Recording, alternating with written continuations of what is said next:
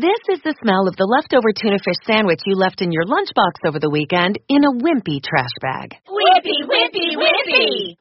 Blech! And this is the smell of that same sandwich in a hefty, ultra-strong trash bag. Hefty, hefty, hefty! Smell the difference?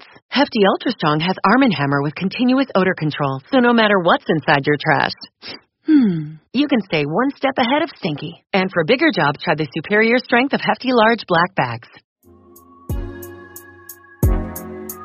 Welcome back to Feminist Book Club, the podcast. We're not just about feminist books. We are here for social justice, literature, and media in all its forms. But we do that through an intersectional feminist lens. Thanks for being here. Let's get started. Hi everyone, Jordy here. I'm going to be sharing my thoughts on one of my favorite books this year that also happens to be a great read for spooky season. I'm somewhat of a true crime junkie fan, and I love the romance genre, so this book had all of the things for me to absolutely love it. We had some spice, we had relatable family relationships, and a character who is very much into true crime. Love in the Time of Serial Killers, written by Alicia Thompson, follows Phoebe Walsh, who is the protagonist, and she is the epitome of a true crime junkie. She has even gone so far as to become a PhD candidate. Her dissertation, you may ask? Analyzing the true crime genre. However, her hearty interest in true crime has left her slightly paranoid and hesitant to give love a chance. I'm not sure about you, but I've definitely scared myself one or two times after watching docuseries, and I found myself questioning either people's intentions or motives. So for me, Phoebe's character was very relatable in that sense. Anyway, Phoebe spends the summer in Florida cleaning out her childhood home and putting up with her annoyingly high-spirited brother, all while trying to sort out her feelings of mourning for a father she hardly knew.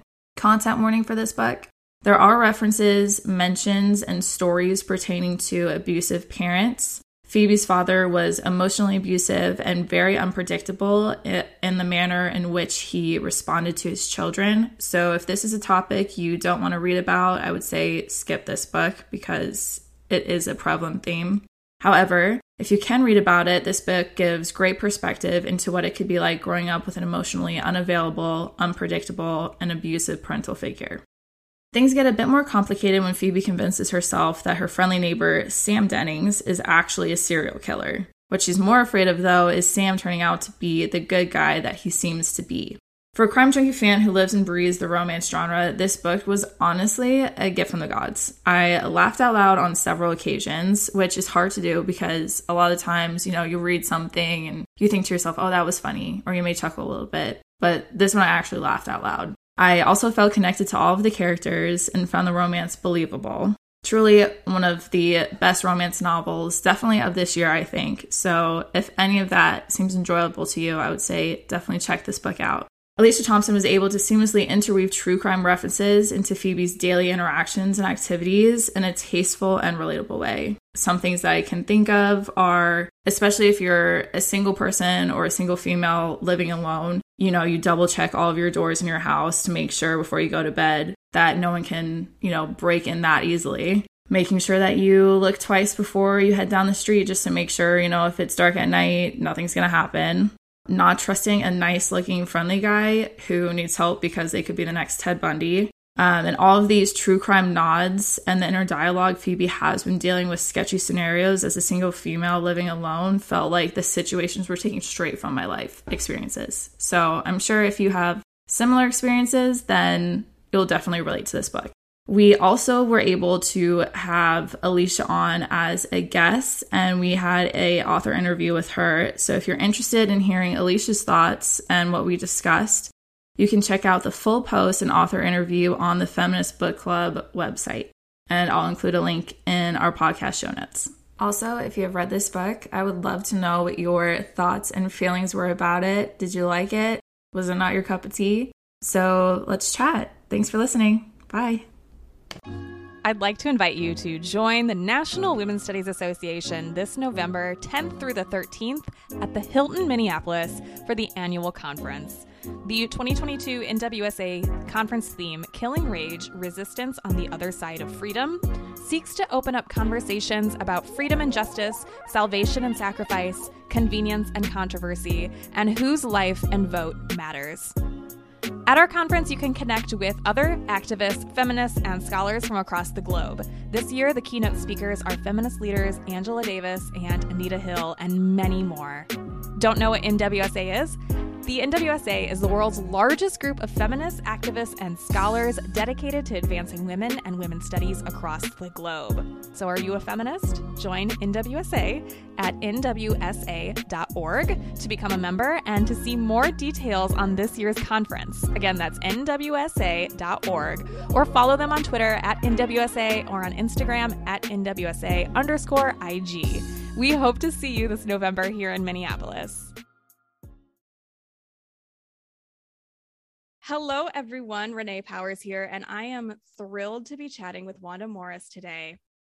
Wanda Morris is an alumna of the Yale Writers Workshop and a member of Sisters in Crime, Mystery Writers of America, and Crime Writers of Color. As a corporate attorney, Wanda has worked in the legal department of some of America's Fortune 100 companies, and as the president of the Georgia chapter of the Association of Corporate Counsel, she established a signature female empowerment program known as the Women's Initiative. You may recognize Wanda's name from her first book, All Her Little Secrets, but today we are talking about her sophomore novel, Anywhere You Run. Welcome, Wanda. Thank you. Thank you for having me, Renee. I am so thrilled to be talking to you about this book. I told you before we started recording that I came to this book naturally. I found it on NetGalley, which for those of you not familiar with NetGalley, that's a platform for reviewers and booksellers to get early access to ebooks. And I was like, ooh, that sounds interesting. And then lo and behold, your publicist reached out to me and said, hey, would you like to talk to Wanda about this book? And I said, absolutely. This is so good. So give us a quick introduction to Anywhere You Run. How do you describe it to people? I like to describe it as a coming of age story of two young women growing up in the Jim Crow South of Mississippi. And basically, the story opens with the 1964 murder of three civil rights activists, Cheney, Goodman, and Schwerner. And against this backdrop, Violet Richards is brutally attacked, but she kills her attacker. And she knows that in the Jim Crow South, she won't find any justice. So she takes off running. Through a series of twists and turns, she winds up in a small rural town in Georgia. Back home in Jackson, Mississippi, her older sister, Marigold, finds the police at her doorstep looking for Violet.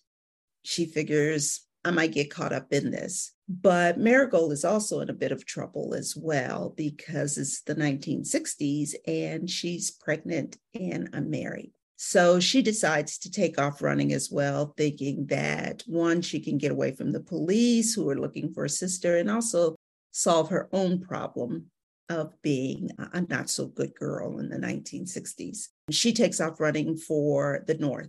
But unfortunately, the sisters don't realize that they are in much deeper trouble than they ever thought they'd be in, because there's a man from Jackson who has his own brand of dark secrets, and he is hot on the trail to find the two women. Ooh, it's so good. I am a sucker for a good, twisty, historical thriller. This book was like catnip to me. But I do love to ask many of our authors, we are the Feminist Book Club podcast. So what does it mean to you to be a feminist? And how does that definition of feminism then inform your work? That is a great question. I think for me, being a feminist means having a voice. And, it's not like I have this huge body of work, but over the two books that I have written, I try to write stories where women have a voice, whether they have it and don't realize they do, as in All Her Little Secrets, or they have it, but they have to find it, as I've done in Anywhere You Run. I think there is often so much noise about who a woman should be, what she could be, what she's not, what she shouldn't be, that all of that clouds who she really is. And it's only, to me, in those moments where we're called upon to be strong, we're called upon to fight for either ourselves or something larger than ourselves, that we actually start to find out who we are and what our voice is, and trying to rise that voice up above all the noise and rancor that tells us who we should be. And what I love about this book is that was so clear to me throughout it. And I feel like, and you mentioned it already, I feel like there's so much to be said about this good girl narrative and what it means to be a good girl, what it means to be a good Black girl, what it means to be a good Black girl in the South, and how we're going to fail no matter what. I'd love to hear you talk a little bit about that, about your characters kind of pursuing goodness on somebody else's term, and then discovering what it means to them to be a good girl to themselves. Yeah, that's a great question. So the two sisters they're very much alike, although they have very distinct voices. Marigold is trying very, very hard to be, that, I guess, stereotypical good girl in the South, and, following her mother around and learning how to cook and do all these things. But deep down inside, she really yearns to be something bigger than that. She has these dreams of going to law school and helping in the civil rights movement, but she feels stilted by all these strictures of being a good girl. And as it turns out, she actually winds up doing something that's like diametrically opposed to being a good girl. She actually winds up having, unprotected sex when she is not married. And then on the other hand, Violet, with whom the book opens up, has just decided, I will do what I want to do when I want to do it, and I will please no one but myself. But again, she still hears these rumblings in the back about who she should be and what she should do. And she fights that much harder against kind of, this good girl stereotype. And what happens is she winds up making a series of decisions that land her in a really bad situation. Ultimately, I like to think that both the sisters find out who they really are. And like I spoke of earlier, they find their voices. And to me, that's what's really important. I have a daughter, and I like to hope that I tried to teach her that, it's okay to be, loud and noisy and, fight back and do all these things, because so often women are told you shouldn't do that. And good girls don't do that. It's taken 36 years of unlearning being a good girl to me. Hello. Yep. Me too. Yeah. So it's something that's so ingrained in us, and I love being able to witness Marigold's and Violet's unlearning of this good girl narrative. I also want to talk a little bit about, this is set in the Jim Crow South. This is set after the passage of the Civil Rights Act and, the burgeoning civil rights movement. There's so much to unpack here in terms of race, but there's also so much to unpack here in terms of class. And it's something that when we talk about the civil rights movement, we don't necessarily talk about whiteness and class as well. And I'm not trying to center whiteness here, but there is a white character who is working class, his name is Mercer. He's going after the sisters. And I would love to talk a little bit about him, because I think this character is also a product of this era. Can you tell us a little bit about him and why you decided to write this white character the way that you did? Yeah, that's a great question. So Mercer's character, if I could step back for a second and talk about why I wrote the book. I wrote this book just after I had finished my debut novel, All Her Little Secrets.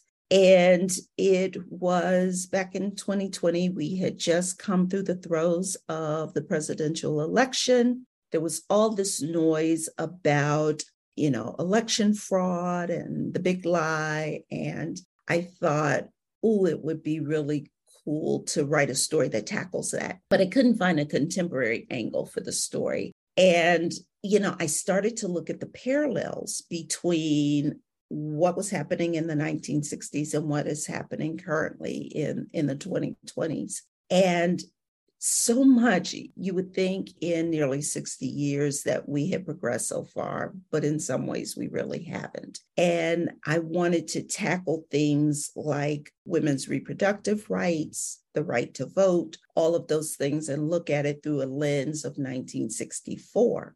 One of the parallels that I find besides those things is this parallel where the rich and the powerful also use poor whites and disenfranchised to do their heavy lifting.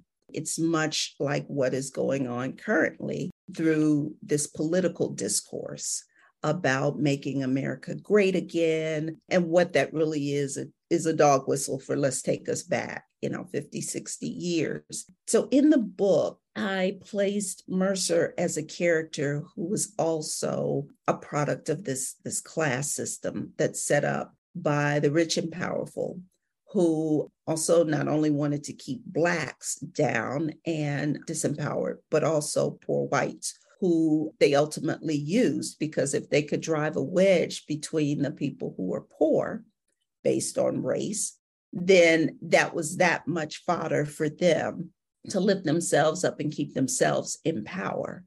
There was, I can't remember who said the quote, but there's a quote that is something to the effect of a poor Black man and a poor white man are basically the same, except the poor white man thinks he's better than the Black man. And so that's much of what is ingrained in Mercer's character as well, because he makes comment in the book. He's like, I'm just as white as these other people are. So why am I not driving the fancy car? And why don't I have the fancy clothes?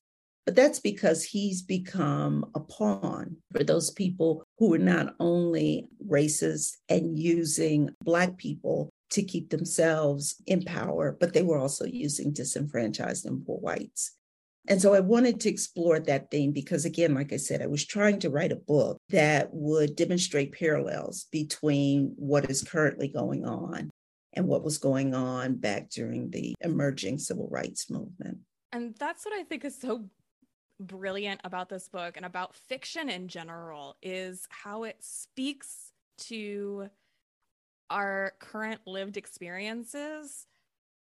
But this is a thriller, this is a fun, curl up on the couch with your tea in front of a fireplace and read this twisty, topsy-turvy book. And yet we're learning something. We're experiencing history through the eyes of these two sisters and through this character, Mercer, as well. And I think you've done it so well. Thank you so much. Thank you so much. It's so interesting when I was doing the research for this book, I learned so much and things that surprised me, but shouldn't have surprised me. Little things like women couldn't get credit in their own name. Yeah, not until the 80s. And they had to, right. Yeah. So they had to have a cosigner or they had to be married and get their husband's permission. And I was like, what in the world? And so it was, again, a system that was designed to keep women, Blacks, poors, all down. And it worked well for these people for a time. But my fear is that those very hard-fought rights are starting to ebb away. I finished this book before the Roe v. Wade decision came down, and I never imagined that these two characters who have no rights to govern their own bodies would be exactly like my daughter is right now, who's a 20-something. I think about it, I'm like, gosh, I had more rights than my daughter does when I was her age. That's really frightening. I don't think that that's like the end of it. Roe v. Wade won't be the end of it. And so I tried to touch on a lot of those things, like I said, women's financial independence, the Black church's problem with gays and lesbians. I tried to touch on all those themes that very eerily seem familiar today. Oh, gosh, I completely forgot about that thread. There's a lot in there. It is a lot, and it all works. I know that your day job, if we can call it that, you are an attorney. So how did, researching this book influence your work, and how did your work as an attorney influence this book? It sounds, you're already telling us about, civil rights and the history of it, but I would love to hear more. Sure. So interestingly enough, my legal specialty is labor and employment law. So I deal with discrimination in the workplace. And so that aspect of the law, discrimination law, is covered by the Civil Rights Act of 1964, which was the law that said, Blacks didn't have to ride in the back of buses. We had equal access to schools, jobs, what have you. So I've always practiced in that particular realm of the law. So when I was thinking about writing this book and going back to the 60s, I thought, it would be really cool to start kind of at that genesis, because the Civil Rights Act was passed in 1964 and the Voting Rights Act was passed in 1965. I thought initially I'd go back to 1965, but I actually went back to 1964 simply because the law had been passed, but there was this small wedge of time where white Mississippians decided, we're not going to follow the law. I know that the president has signed it, that's the law of the land, but we've decided we won't do that. And actually, some white businesses tried not to follow the law, or they decided they just shutter their doors rather than follow the law. And so then that's where you got the Freedom Riders, the Mississippi Summer Project, because then you had testers who would come in and they would attempt to register the vote, or Freedom Riders who would attempt to register into hotels and ride in the front of the buses or sit at a luncheon counter. And so it was all pretty interesting. And it was really a moment for me because I said, gosh, I've always practiced in this realm of the law and hadn't really explored it in depth the way I did when researching for this book. So that was it was a double-edged sword, actually, because it was fun to go back and kind of research the genesis of the law. It was difficult because reading firsthand accounts of the lynchings and the beatings and some of the pictures, that was tough stuff to look at and listen to. That was a question that I had as well, is I can't imagine how intense the research process must have been for this book. How do you take care of yourself? How do you make sure that you just don't go spiraling out of control into rage, honestly? Yeah, that was tough. That was tough. A few times, what I did actually is when I got to a difficult piece of research, if it was something that I really couldn't deal with at the time, I just kind of put it aside and I do something else, because there were also some fun aspects of the research. I wanted to make sure that the reader was really immersed in the 1960s. And so I listened to a lot of music from that time period. I even have a playlist on my website.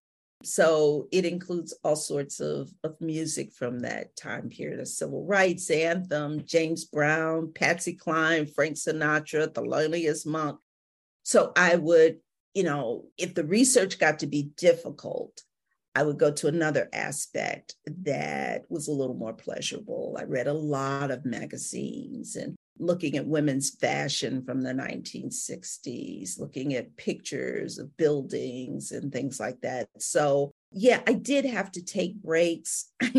I also knit. And so sometimes I just had to put it away and go do something completely different, because I always think that I could not be more surprised by the depth of man's inhumanity. And then I would stumble upon a piece of research and go, how could one person do that to another person? So yeah, some of it was tough, but some of it was actually good as well. I don't want to end on that because it is a little sad. So tell me about your knitting. What project are you working on right now?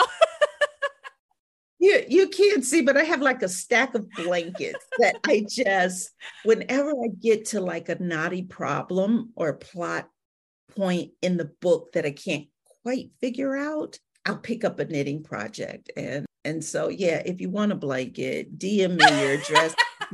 I'm telling you, I've got to stack up them because I love the process of writing, but, as most writers, you come to a point where you're kind of like, I can't figure out how to make this work. And because this book is a cat and mouse kind of thriller, I kept trying to raise the stakes. And so that required me doing a lot of knitting to figure out how to do that. That's beautiful. Well, this has been such a delight to talk to you today. I have to ask, well, first off, I want to say that this book is out. October 25th it came out, so make sure that we'll put a link in our show notes. Buy it. You will not regret it. It is such a wonderful thriller, wonderful kind of lose yourself, immerse yourself in the 1960s, and yeah, you'll be on the edge of your seat the whole time.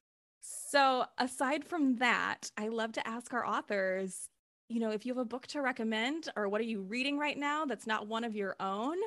Is there a book that you would like to recommend to our audience? Yeah, you know what? I am reading right now. I got an early copy, Time's Undoing by Cheryl Head, and it comes out February 2023. You want to put that on your TBR. Very powerful book that is loosely based on her own great-grandfather who was killed by the Birmingham, Alabama police. And so it's told in dual narrative of a young woman who's a reporter, and she goes back to Birmingham to investigate. Cheryl's an excellent writer. She's written a series, the Charlie Mack series, if anybody wants to read some of her stuff that's currently out, but it's an excellent book. Well, we are big fans of pre-ordering books around here, so we will put that on our pre-order list. Thank you so much for that recommendation. Where can we find you on the internet if we want to keep up with you and connect with you further?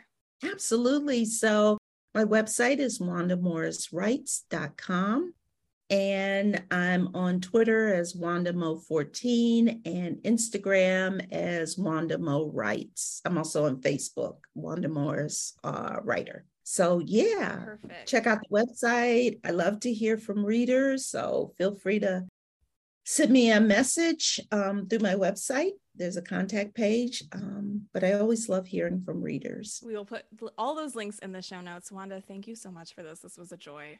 Oh, thank you, Renee. Thank you very much for inviting me. Hi, I'm Nina Simons, author of the award-winning book, Nature, Culture, and the Sacred, A Woman Listens for Leadership. In it, I describe how leadership itself is being reinvented and modeled by amazing sheroes in every area of life, and how working with hundreds of diverse women changemakers helped me to learn how to create the conditions for collaboration and trust. So if you're looking to deepen your understanding of leadership with practices for liberating who you were born to be, then this book is for you. Learn more by visiting ninasimons.com. Thank you for tuning in to today's episode of Feminist Book Club, the podcast. Want to be part of the club? Here's how you can join us. Obviously, subscribe to our podcast and leave a rating and review for brownie points. Follow along on Instagram, Twitter, Facebook, Pinterest, and TikTok. All of those links are in the show notes. Sign up for our newsletter to be the first to know what our next monthly book pick is. And check out our award-winning monthly book subscription service. Oprah Magazine named it one of their favorite book boxes, and Shonda Rhimes called us one of her favorite subscription boxes in general. There are multiple membership levels for any budget, and it's an excellent way to support the show and the voices you heard today. See you in the club. A well-read woman is a dangerous creature.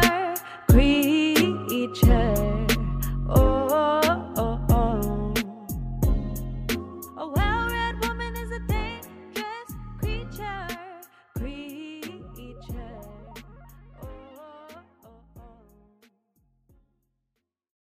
Millions of people have lost weight with personalized plans from Noom. Like Evan, who can't stand salads and still lost 50 pounds. Salads generally for most people are the easy button, right? For me, that wasn't an option. I never really was a salad guy. That's just not who I am. But Noom worked for me. Get your personalized plan today at Noom.com. Real Noom user compensated to provide their story. In 4 weeks, the typical Noom user can expect to lose 1 to 2 pounds per week. Individual results may vary.